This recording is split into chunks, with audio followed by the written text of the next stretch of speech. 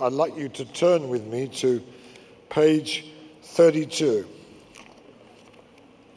And I want to just look here at how Jesus formed a leadership team that was able to advance the kingdom. And it's focused on Peter. He's the central figure in all this, okay? And I've listed some steps here that he went through, and every one of us. Well, that's nice. I can now hear myself. Can you hear me? These are crisis steps that we will go through, and it'll determine whether we get to the place where we're usable by Jesus for a city-taking team. Now, so let's turn to that passage or page 32, and I'm not going to spend some time on some of them, but because we touched on some of them the other day. The first encounter with Peter was when Andrew brought his brother Peter to Jesus, and Jesus prophesied over him the change of name. Do you remember that? But I just want to add one extra detail, and that was this, that first encounter caused Peter to change his mind about who Jesus was. And that's often where people come through the kind of gospel that we preach. And we need to recognize that's what's happened to them. Because if you'd met Peter, let's say Peter met Jesus on Wednesday. And Peter was not some, saint. He was just a tobacco-chewing, swearing fisherman. That's how I want you to picture him. Just an earthy sort of guy that hadn't got any time for religion. He got a brother, Andrew, who was a bit strange and liked all that sort of stuff. But he had a wife to keep, a family to run, a business to run. And if you'd asked Peter on Tuesday, what do you think of Jesus? He said, I haven't got time for all that. I hear about him, but I haven't made up my mind. I don't know who he is. I don't really much care because I've got these present day real things to worry about. I haven't got time to think about those things. Then he meets Jesus, and in his encounter with Jesus, the way Jesus looked at him and spoke to him, he makes a decision. This guy's the Christ, And so if you'd met Peter on Thursday, he would have a different opinion about who Jesus was, but his life would be totally unchanged. Still chewing tobacco, still swearing. If he used to fiddle the weight of the fish to make a bit more money, he was still doing it. The life was not changed, just his opinion about Jesus was changed. The second thing I want you to notice was this, that in that passage in John, the initiative is with them all the time. They came to him, they found Jesus, they said. In other words, they have made a decision about him. Now, so often in the preaching of the gospel, we tend to produce that sort of response. We get people to make a decision about Jesus. And he's offered as various answers to our needs. Anybody hurting, Jesus will make you feel better. All of it's true. But it's inadequate, that's all. So that's step one. And if we preach that sort of gospel and produce those kind of conversions, we produce a grass hut. We do not produce building material that Jesus can use to build the kingdom. And it has no power, no authority against the gates of hell. We spend all our time then running around like a wet nurse with bottles of milk trying to keep these people from dying. Amen? Then the next visit was when Jesus came. Now, it's not them coming to Jesus, it's him coming to them. At the point when the John the Baptist ministry was brought to an end, and then just for a little while there was an overlap, and Jesus began to preach the kingdom. And he said, now this is good news, and you've got to believe it. And here's the good news. From now on, you're going to have no rights of your own, no life of your own. It's a total despotic takeover by the living God, and as a result, he's going to change your life. Isn't that fantastic? Who wants it? And you see, the Lord has no intention of helping you to live a better life. He has every intention of totally killing you. In the natural sense, amen? He'll slay everything that's of the flesh, and he's ruthless about it. So it's a complete takeover. But that's exactly what we need to be released from sin, released from the devil's power, and now become usable in the kingdom. Because if we're going to be advancing the kingdom, it's obviously got to start with us. If the kingdom hasn't come to me, how on earth can I be presumptuous enough to think I can start bringing the kingdom into society? Yet many Christians are doing that. They're living independent lives and expecting them to be able to bring the kingdom into a rebellious society. So it's got to begin with me. So the bottom line is, Lord, from now on, your will is going to be done in my life the way your will's done in heaven, which is perfectly. When the archangel Gabriel came to Zacharias to bring him the good news that his wife Elizabeth was going to have a child supernaturally after many, many years of barrenness, and the Bible tells us that he'd been praying for this.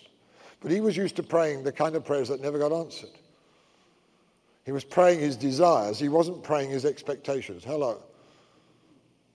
When they prayed for Peter in Acts 12, they got the shock of their life when their prayers were answered. They said, it can't be. Oh, it is, you see. So Zacharias gets this news from Gabriel and says, your wife Elizabeth is going to have a son. He's going to be full of the Holy Spirit from his mother's womb. He's going to be great. He's going to do this and do that. And Zacharias says, how do I know this will happen? And the angel's faith, I can see his jaw drop in total incredulity and say, we don't talk that way in heaven. As if, he said, I've just come from the presence of God. And I've come to bring you what God said, and you're saying, how can these things be? I mean, the shock of it was so unbelievable to heaven, because heaven never thinks that way, never talks that way. It doesn't have to have things explained to it in order for it to be intellectually satisfying before it can receive it. And one of the great problems with the Western world is our tripart being, which is body, soul, and spirit, and the natural mind and the area of reason is being highly developed because of the way that we are trained in school, but our spirit is absolutely minuscule. And we've got a massive intellect, relatively, well developed, and it thinks through all the problems and all the difficulties and won't budge an inch until those rational objections are satisfied. So the first instinct of a Western trained mind is, how can these things be? Come, prove it to me, show it to me. And when I'm intellectually persuaded, then I'm prepared then to move into the practicality of it.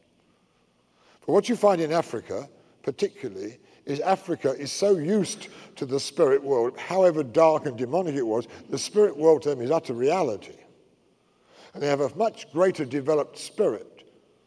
And in some cases, although they may not have had a great education and they've not been trained to think intellectually, they've got a spirit this big, and maybe their intellect's only that big, because it's not that they're unintelligent, but it's not been trained to think in the doubting ways of Westernism. So as a result, they can receive the truth of God. Now, I didn't realize this at the time, but I realized, mainly because when I started to move in Africa and India, Africa particularly, they said, you don't preach like a Westerner, you preach like an African, which I considered to be a great compliment. And they said, you have a simplicity that Western preachers never ever seem to have. You don't doubt.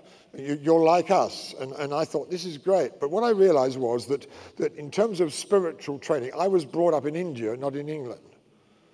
I went to India when I was 3 years old in Christ, and I met real demons that roared at me in real demonic situations, and I lived in an atmosphere of demonic strength and power. So almost from those early days, I learned to wrestle and deal with the reality of the spirit world. I saw all kinds of dark, demonic, incredible, real manifestations of the evil spirit world. And so as a result, I've got a sort of Indian stroke African spirit rather than a Western spirit, and I thank God for that. You hear what I'm saying? So I think if we who've been brought up in the West, trained in the West, educated in the West, and all our Christian experience is Western church. We've got to recognize we've got a handicap. And this is brought out, I believe, in this. And so we come to the place then where we do not do anything so foolish as to question God. What a response. I mean, you think about it. An archangel comes from the presence of God and says, Zacharias, you're highly to be favored. He says, well, how do I know this will happen? Isn't that terrible? So if the kingdom really comes to us, and it's interesting, I counted this up one time. If I remember correctly, I counted it up in the scriptures, how many times Jesus commanded his disciples, and how many times the word command is used in the epistles. I think it came to 357 times. It's a military term where your only response is, yes, sir. Now, if we will, that's the kingdom. When God says something, yes, sir.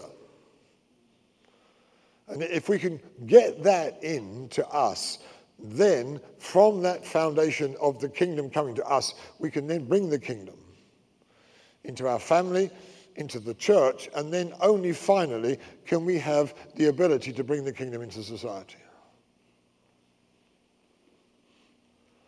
So this was an important issue with Peter, and we read it, they left their nets and followed him, and he said, yes, sir, as best he knew how.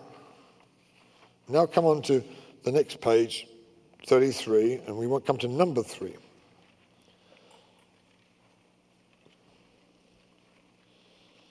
Now, the last thing we read about in Mark is that Peter has left his nets, left everything to follow Jesus, and now what do we find in Luke chapter 5? We find Peter back at fishing. And actually, if you go through the Gospels, you'll find that happens no less than 4 times. And I'm only going to speculate here, but what I suspect was this, that Peter, who's an expert fisherman and knew how to just read the wind and the waves and the tide and where to go and where the fish would be, and he was a real expert fisherman, when he went out, because what was said to them when they came into the kingdom, he said, follow me and I will make you to become fishers of men. There's a commandment with promise. If anybody follows Jesus, he's given them a guaranteed promise that they will catch men. Amen? Is that not there? And it's the first promise made.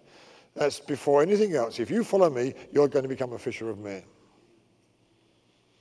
So if we are unsuccessful in winning people to Christ, then it seems like the first promise has failed, and at least it ought to concern us. Say, well, this Christianity isn't working. Why am I not catching men? These are the sort of questions we ought to be asking. But how many times are these questions asked? I've been a Christian now for 4 weeks and I haven't led anybody to Christ. What's the matter with me? Now, that's not the immediate response of the new converts in our churches because of the way that they are programmed not to expect to be successful in catching people.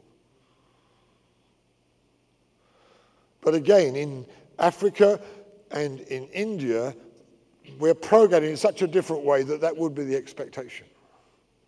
And because that's the expectation, there is the success.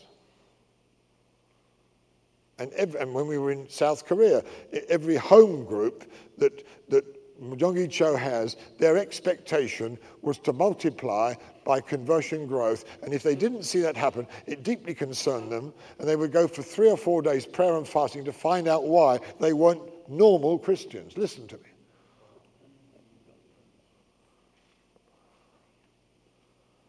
I'm serious. But we've come into a place of such non-expectancy, and because that's the norm, everybody accepts the norm, and we go for years without anybody coming to Jesus. Now, I suspect that Peter went out in his own efforts to go and catch men and found that he wasn't too successful, and so he went back to fishing, back to what he was good at. And there's a lot of people in our churches, and there's a lot of people who were in ministry, people who stepped out into various forms of ministry, and when they found it wasn't successful, they went back to what they were good at. Often a man will retreat back into his career and he won't be so zealous about attending church. Why? Because when he tried to do the things in the kingdom, he didn't see immediate success because he was doing them the wrong way, so he retreats back to what he's good at. A woman, a mother, will often retreat into her home and she finds fulfillment in the kids and the family, and so the fact that she's not seeing any success in the kingdom is the pain of that is softened by finding alternative things to be involved in. And if you've got a lot of half-committed people, you may find that that's the root of the problem.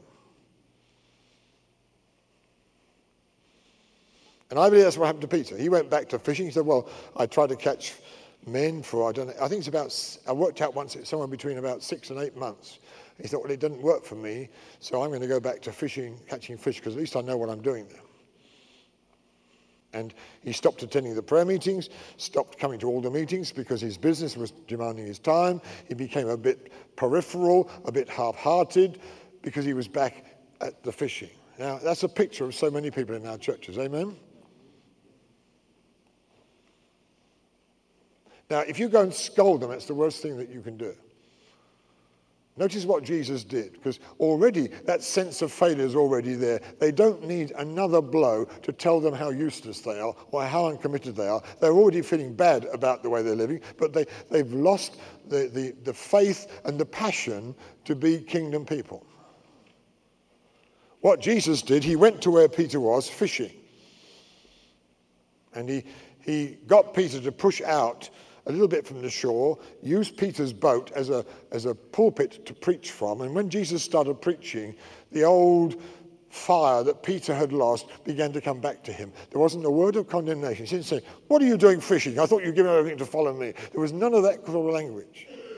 And often a lot of the confrontation in Christian circles is so harsh that it has the opposite effect of what it's supposed to have. It drives people away. It doesn't bring them back. So be careful of that sort of honesty of confrontation. When some brother hasn't done his job or some sister hasn't done what she should do, the big finger comes out and it gives a total false picture of what God is really like. Jesus just comes, says, hi Peter, great to see you. Haven't noticed you in the meetings lately. He doesn't even say that, but that's what he's thinking. But you just sit there and you're going to hear a message that's going to change your life. And as Peter listens to it, that spirit that's still in him starts to get fired and stirred up. And then Jesus says, all right, now let's go out and try and get a catch. And they go out and Peter says, oh, but we've fished all night and caught nothing. Because see, what God has done, he's made even his success in fishing a failure because he wants to shut the guy up into a corner. He said to all the fish, you go up into the lake and stay there till I call you. So when a guy tries to go back into his business, it wasn't successful like it used to be.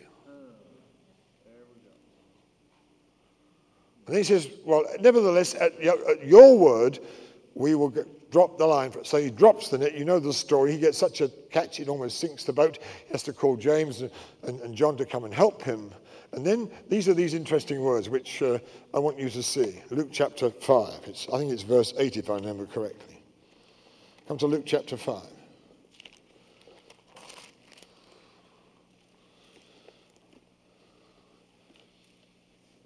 Verse 7, so they signaled to their partners in the other boat to come and help them.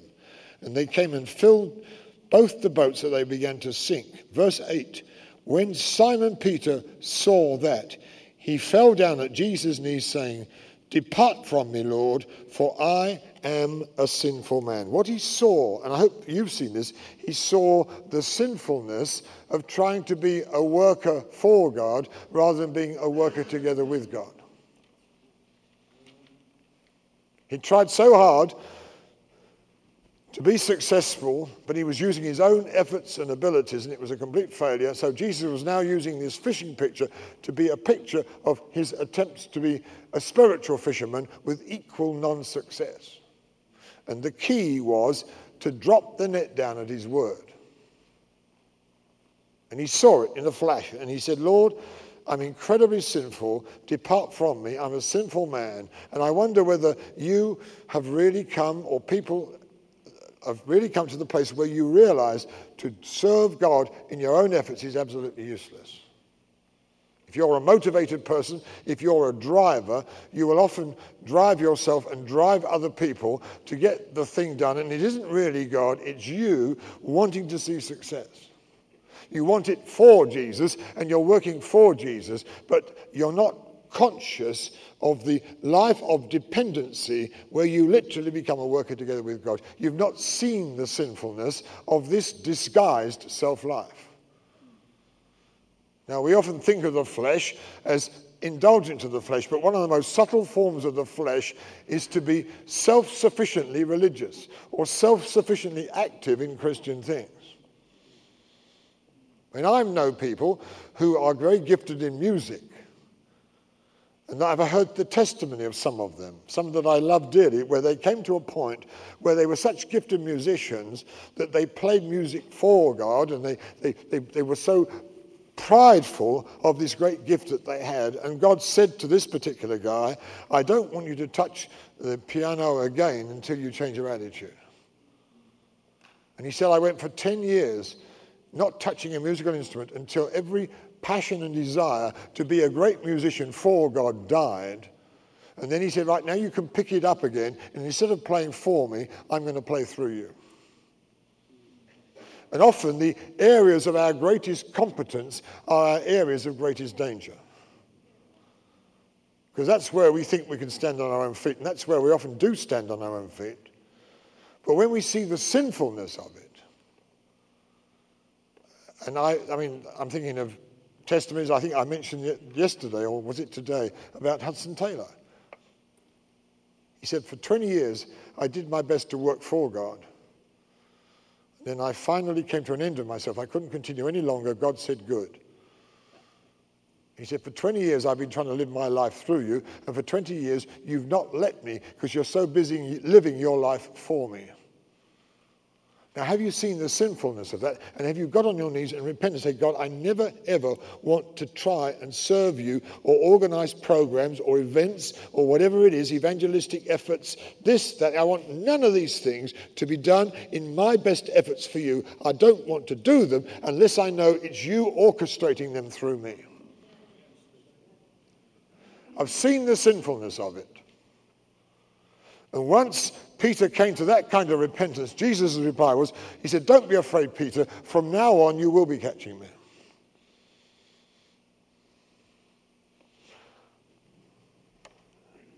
Amen? A worker for God or a worker with God? Come to number 4. I want to cover these as quickly as I can. Some of them I'm going to leave out. Recognizing and receiving headship.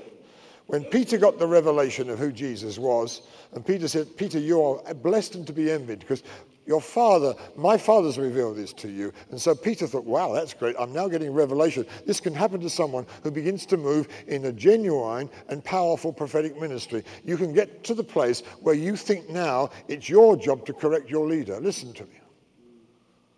And sometimes in certain situations, anointed prophetic people, because they get this deception, they start to seek to be the controllers of the leader that God's appointed, and instead of being a blessing, they become a menace. And Peter, as we know, when Jesus talked about going to the cross, he said, oh, no, that's not the right way. And actually, he was speaking the very words of Satan. Amen? We looked at this the other day. I want you to see what Jesus did, because he didn't hit him, or he just said, get behind me, Satan, which was quite strong, really, when you think about it. But the next thing he did was this. Let me ask you a question at this point. Who were the strongest people in the team that he was putting together?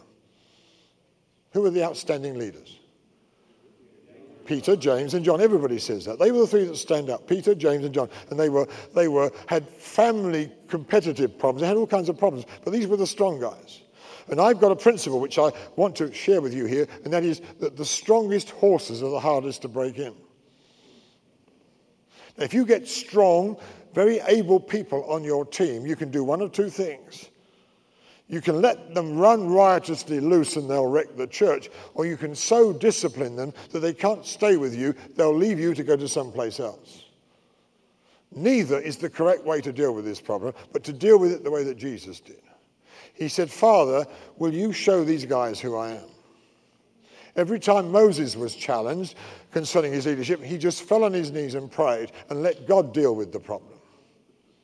Now, notice what Jesus does here. I used to think for years that when Jesus took Peter, James, and John onto a mountain by themselves, it was showing them that they were the favored 3 in the 12.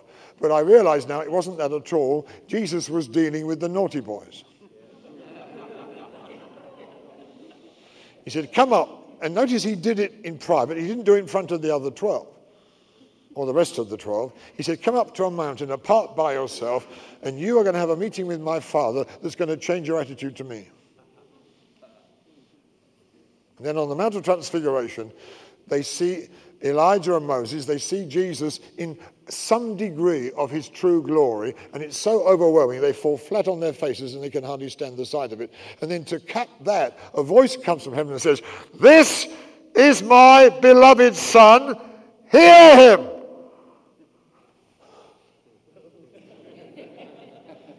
And never again in the Gospels do you find them ever challenging the headship of Jesus. Let's settle it once for all. And I believe it's absolutely necessary for not only for people to get a revelation of who Jesus is, but they need to get a revelation of the God appointment of their leader. I think it's as important for a leader to say to his team as it was for Jesus to his team, who do you say that I am? And they've got to be able to say, I know that God put you in this place and you are anointed and appointed by God. Now that's the revelation which will give you the security to lead them. Can you hear what I'm saying? Now that's not idolatry. I'm not suggesting that you think anything of yourself, but it just clears the air about who God's appointed to lead around here. And they've got to be able to say it. And if they can't say it, then I would not trust them with leadership. That may sound harsh, but I tell you, I'm speaking from 40 years or more of experience and watching what happens when this dynamic is not understood in a team.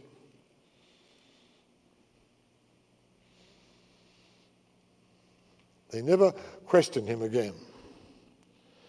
So I'm asking you, if you are following a leader, have you had that revelation? With his faults and shortcomings, you see, the mighty men of David never doubted that God had appointed him to lead.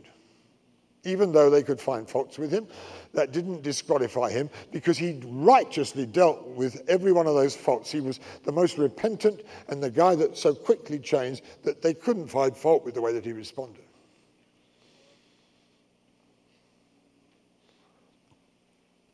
Next one. I'm going to be as quick as I can. Next one. I'm going to call that the offense test. John chapter 6. Jesus is experiencing a wave of popularity after a great miracle. He preaches to the multitude a controversial and offensive message. He's talking to Jewish people, and he says, you've got to eat my flesh and drink my blood. Here's Peter with his fantastic crowd. Thought, my boy, when we take the offering, it's going to be incredible. If Jesus just handles it right, he can really get them to give a good offering. We can live in comfort for weeks off this. And then Jesus gets up and preaches this message, which absolutely causes a large majority to leave before the offering's taken.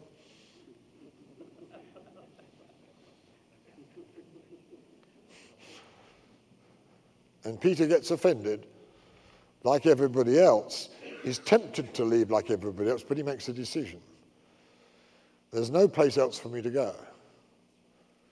Because I'm certain and I'm sure who you are. God showed me supernaturally who you are. And I tell you this, every leader of every work of God, every church of God, he will consciously or inadvertently offend everybody. Jesus succeeded totally in offending everybody. His mother, his family, the scribes, the Pharisees, his disciples, there wasn't anybody left out. They all got thoroughly offended by the perfect one. So what chance do you think you've got not to offend people? You're going to cause offense. And those that are going to be part of a city-taking team, they will learn to handle the fence the offence without it becoming an issue of separation. Hello, can you hear me? Peter passed the offence test. And really, I would not feel secure with a leadership team that haven't seen the worst in me and still decided to love me and follow me. Then I feel secure. Well, I can't mess up any more than I have, and they still love me, they're still following me, I feel secure now. But if they're going to follow me on the basis of my performance, then we're all on dangerous ground. Okay, next one. You understand that? Peter passed the offence test. Now, number 7, the faith test. I'll just say this very, very quickly. I've not time to develop this, but you'll find that Jesus only gives ever one reason for failure. Why couldn't we? The response is because of your unbelief. Why didn't it? Because of your unbelief. And that's the one thing that made him mad, was unbelief. He upbraided them for their unbelief. He said, "Oh, foolish and slow of heart to believe." You know, what's the matter with you guys? That's the one thing where you see the nearest to Jesus losing his temper. And it was to Peter that Jesus said in Mark 11, when he cursed the fig tree, and I think all of you have seen me do this or enact it, it's in what's called the genitive case, and it's also in what's called the passive voice, which means that what Jesus was saying was, Peter, you have to receive as a free gift from God, the very gift of God. Here you are, Peter, here's the ball, catch it. And Peter caught God's faith, and by the power of the faith that God gave him, he started to move in the faith that Jesus had. But without faith, it was impossible to be any use to Jesus on the leadership team. Romans chapter 12, verse 3 says, Paul, I want each of you to have a sober evaluation of yourself according to the measure of faith that Christ has dealt you. That's all I'm going to say. There's sets of tapes on that. If you don't know what I'm talking about, get the sets of tapes, one on the fight of faith or great faith or mustard seed faith. They all help us to understand this truth. Number 8, the power to pray test. Jesus teaches the 5 levels of prayer. Luke 11, we've already looked at this. Only one disciple said, Lord, teach me how to pray, and it wasn't Peter. When Jesus got them to wait with him for 1 hour, Peter fell asleep. He was a total failure as a prayer warrior until the Spirit came in the upper room. All he did was to go to the upper room and stay there because Jesus said he was, and the Spirit taught him how to pray. If you go through the book of Acts, you'll find again and again the prayer life of Peter is now very similar to the prayer life of Jesus. And as a result, the works and miracles of Peter are very similar to the works and miracles of Jesus. So he went from utter failure to success because he let the Holy Spirit teach him. Once the Spirit came on the day of Pentecost, it wasn't long before Peter was learning to pray. Next one, number 9. After Jesus appeared to the disciples on the Mount of Transfiguration, and they came down from the Mount of Transfiguration, which we read about in Matthew 17. Now come to Matthew 18, please. And come to verse 1. At that time, the disciples came to Jesus saying, who then is the greatest in the kingdom of heaven? Then Jesus took a little child, set him in the midst of them and said, listen to me, I really mean this, guys. Unless you are converted, unless you change your mind, unless you stop thinking corporate America, unless you stop thinking like the world and become like little children, you will by no means enter the kingdom of God. Now, no less than 7 times, and I've listed all the scriptures for you, and I suggest that you meditate on these. 7 times the disciples came together with or without Jesus. They debated, they discussed, they argued which of them was going to be the greatest. And James and John, with their mother, made a real pitch to be number 2 and 3 after Jesus in the kingdom. And he kept rebuking them. He kept saying, look, come and see it like a little child. So 7 times Jesus taught the same thing, and 7 times they ignored it because they weren't going to die to their competitive nature.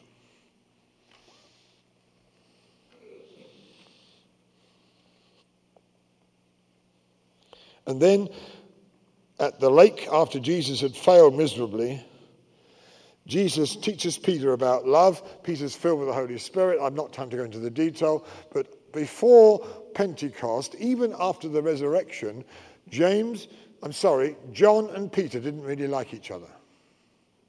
Even as Peter was walking on the lakeside with Peter and ministering to him about how by the power of the Spirit he could love men the way he was supposed to love. He could love God the way he was supposed to love. He had this great sense of failure. He was amazed to find that the love for Jesus hadn't changed at all because he never loved him on the basis of his performance. And the great truth dawning on him, hey, he really loves me. I haven't got to put on an act. I've not got to pretend. I can just be me. And God says, oh, I love you. Now, while this is going on, and Peter has his first intimacy with Jesus, because Jesus and Peter, although they were on the same team, you never find them getting close to each other, because Peter always felt that little bit, well, I don't think I'm really accepted like the other guys. And he would hang on the fringe. When it came to ask Jesus a personal question, he told John to ask the question, because John was more intimate with Jesus than he was. They had all kinds of relational problems. Think about Matthew the tax collector and Simon the zealot, the freedom fighter. What did they think of each other? There's all kinds of dynamics, all kinds of interaction. And until this team was mightily visited with the love of God and all the barriers and reservations broke down between them, there was no way this team was going to take the city. And as Jesus walks on the lakeside with Peter, John sees them, and his reaction is not, oh, praise the Lord, Peter's getting close to Jesus, but hey, that guy's stealing my position. What are they talking about? I bet that Peter, you can't trust him an inch. Peter looks back, sees John following, and says, can you feel the love in this? What's he following us for? Can you feel the sparks between these two guys? Now, if you go through all the Gospels, you never find Peter and John doing anything together because they didn't really like each other. They go into the upper room, and in those 10 days, which the Spirit says it's none of your business what went on there, so we're told nothing. All we know is that what came out of the upper room was totally different to what went in. And one of the things that happened was that all these undercurrents of division and offense and pushing for the right position and not liking each other, it all vanished away. And these guys became absolutely one. From the day of Pentecost, it was Peter and John, Peter and John, Peter and John together. Peter had now become a team man who wasn't caring about himself. He was caring about the kingdom, about the Lord Jesus. He didn't care where he fitted in, didn't care whether he preached or not, just so long as the kingdom came. When Peter stood up to preach the first sermon, the other 11 guys went to the restaurant. Is that what happened? No, it says Peter stood with the 11. They were as involved with that message as if it was theirs. I've been to too many conferences where you're one of the big speakers, and each big speaker wants to have the best message, sell more types than the other guy. They don't have any fellowship. They don't come near each other.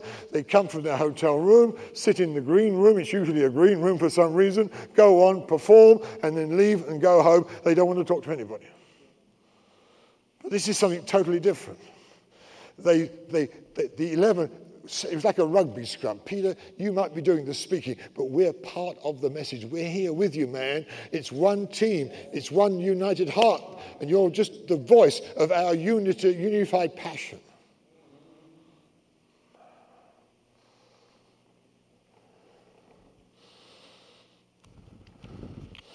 I've not time to deal with the rebuke and chastening test. It would take far too long. The foot washing test, I'm not going to touch that. It would take far too long. I'm going to go to the last thing and then we're going to close. Come to Matthew. It's number 12. It's not the last on my list, but it'll do. The flesh and the spirit test, especially when it comes to love. You see, what Jesus did when he walked on the lakeside with Peter, he, as you know, I'm sure most of you know this, that there are 3 Greek words for love. There's eros, which is physical love. There is philia, which is soul love.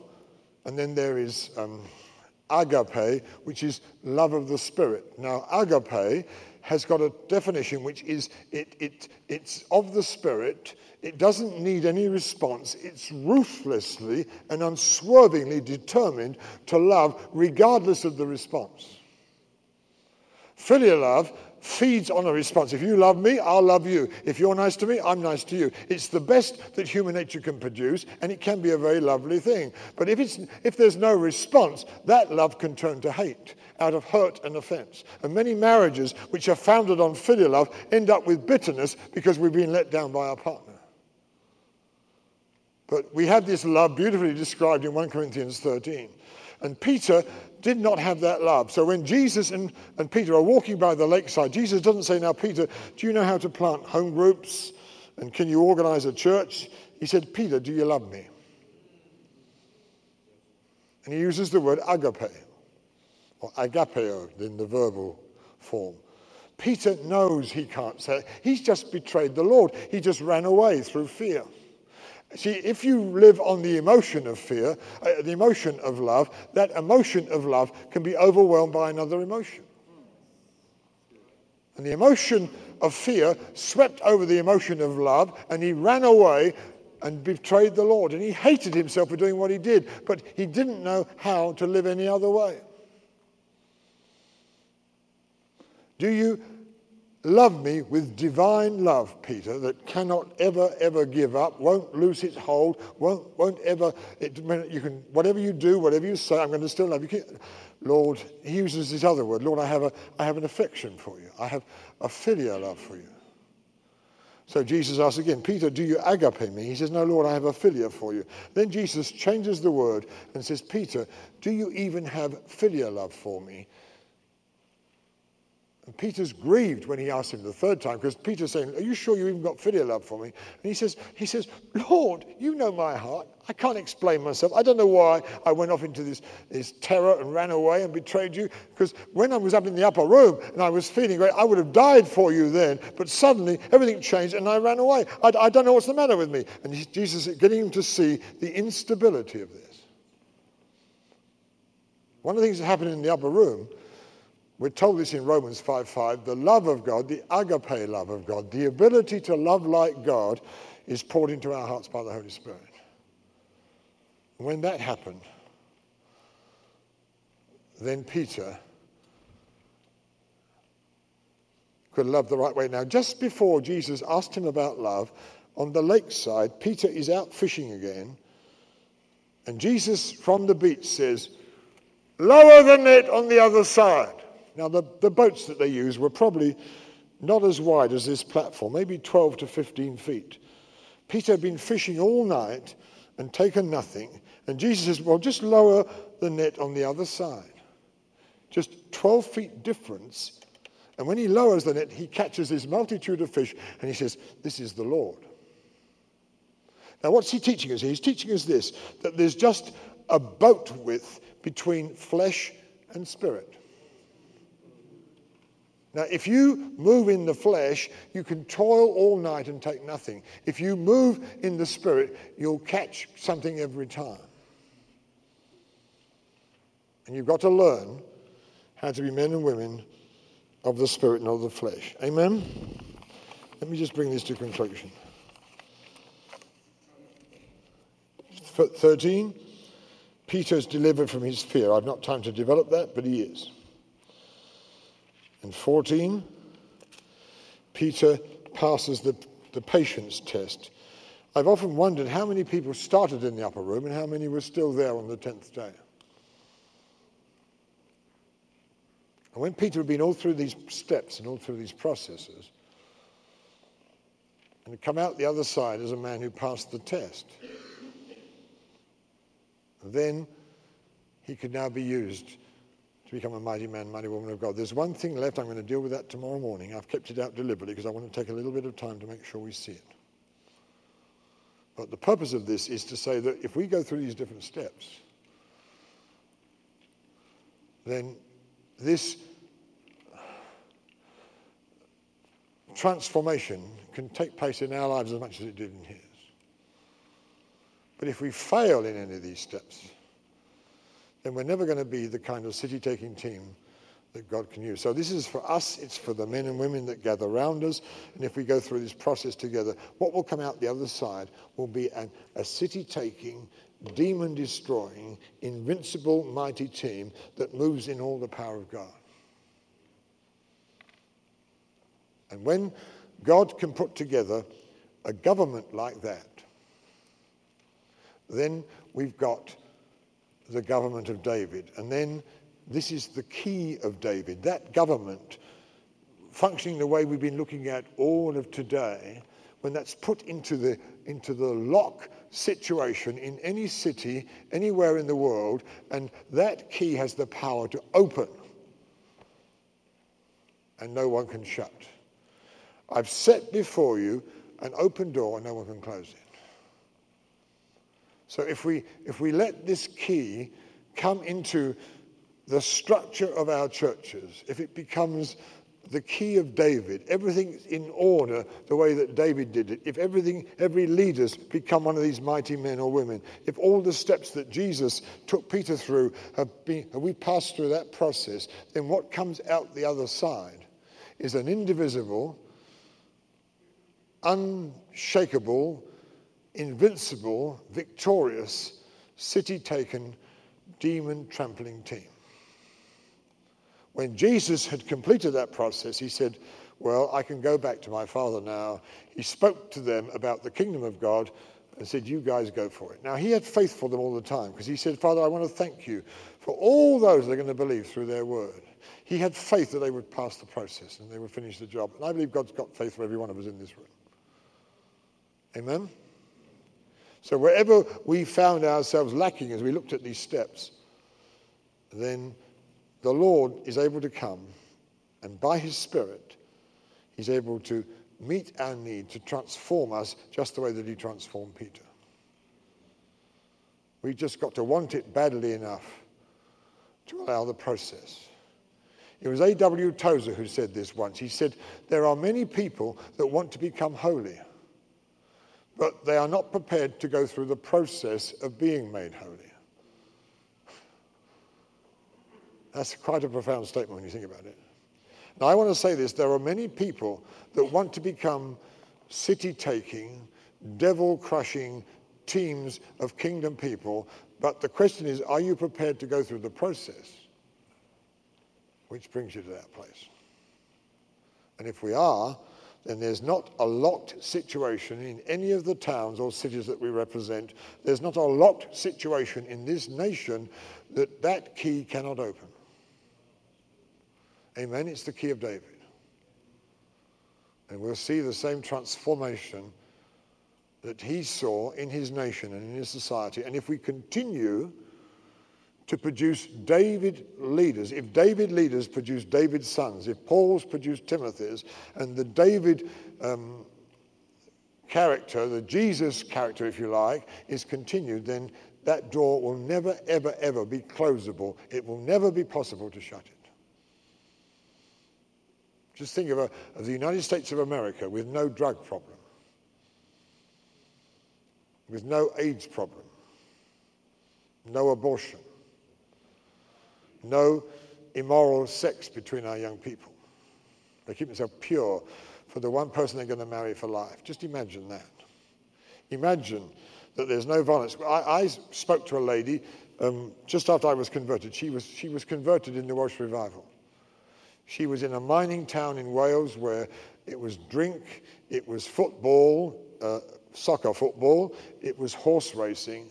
And she said the place was full of crime, full of wickedness, it was full of violence. She said then the Spirit of God swept through the valley and every man and every woman, it seemed, had become powerfully converted. She said every pub closed, every dancing hall closed. Even the soccer teams couldn't play anymore because people weren't busy with soccer. They were busy out in the adjoining villages and places evangelizing in the name of Jesus. She said in the magistrate's court, there was no single case tried for 5.5 years. There wasn't one single crime for 5.5 years. She said in those days they used to have donkeys which pulled the coal what's the word I want? The coal trucks. And these donkeys had been trained to respond to swear words. So when everybody got converted, they had a problem because these donkeys did not understand the language of the kingdom. He said, going up and down in the lifts, there would be men worshipping and praising God and praising the name of Jesus. And these donkeys had to learn to live in a totally new environment.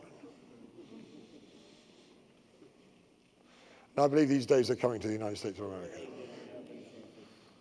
Let's give him thanks. Let's praise him. Lord, we want to thank you. Thank you for the honest way that Peter is portrayed in Scripture. We thank you that we see in him so much of ourselves. We see all the shortcomings and all the weaknesses, but we thank you for that transforming work that he was willing to take place in his life. Thank you he became part of a victorious team, a city-taking team, which brought your kingdom with great power, invincibly trampling down everything which opposed it. And Lord, we ask in Jesus' name that you do that amongst us. Lord, we're asking you now to give us the key of David. We want the key of David. We want the government of God. We want the power and glory of your kingdom to come. We want to get in order. We want to keep rank. We want mighty men and women to get in their proper places. Lord, we want to discover where are the Davids that you've set amongst us, Lord. We want to give them their proper place. We want to anoint them gladly for what you've called them to be. We want to get loyally behind them and loyally round them and say, Lord, make us a mighty city-taking team. Let competition come to an end. Let self-seeking be no longer named amongst us. And we believe that you can do for us what you did for them. And we want to thank you. In Jesus' mighty name. Amen. God bless you.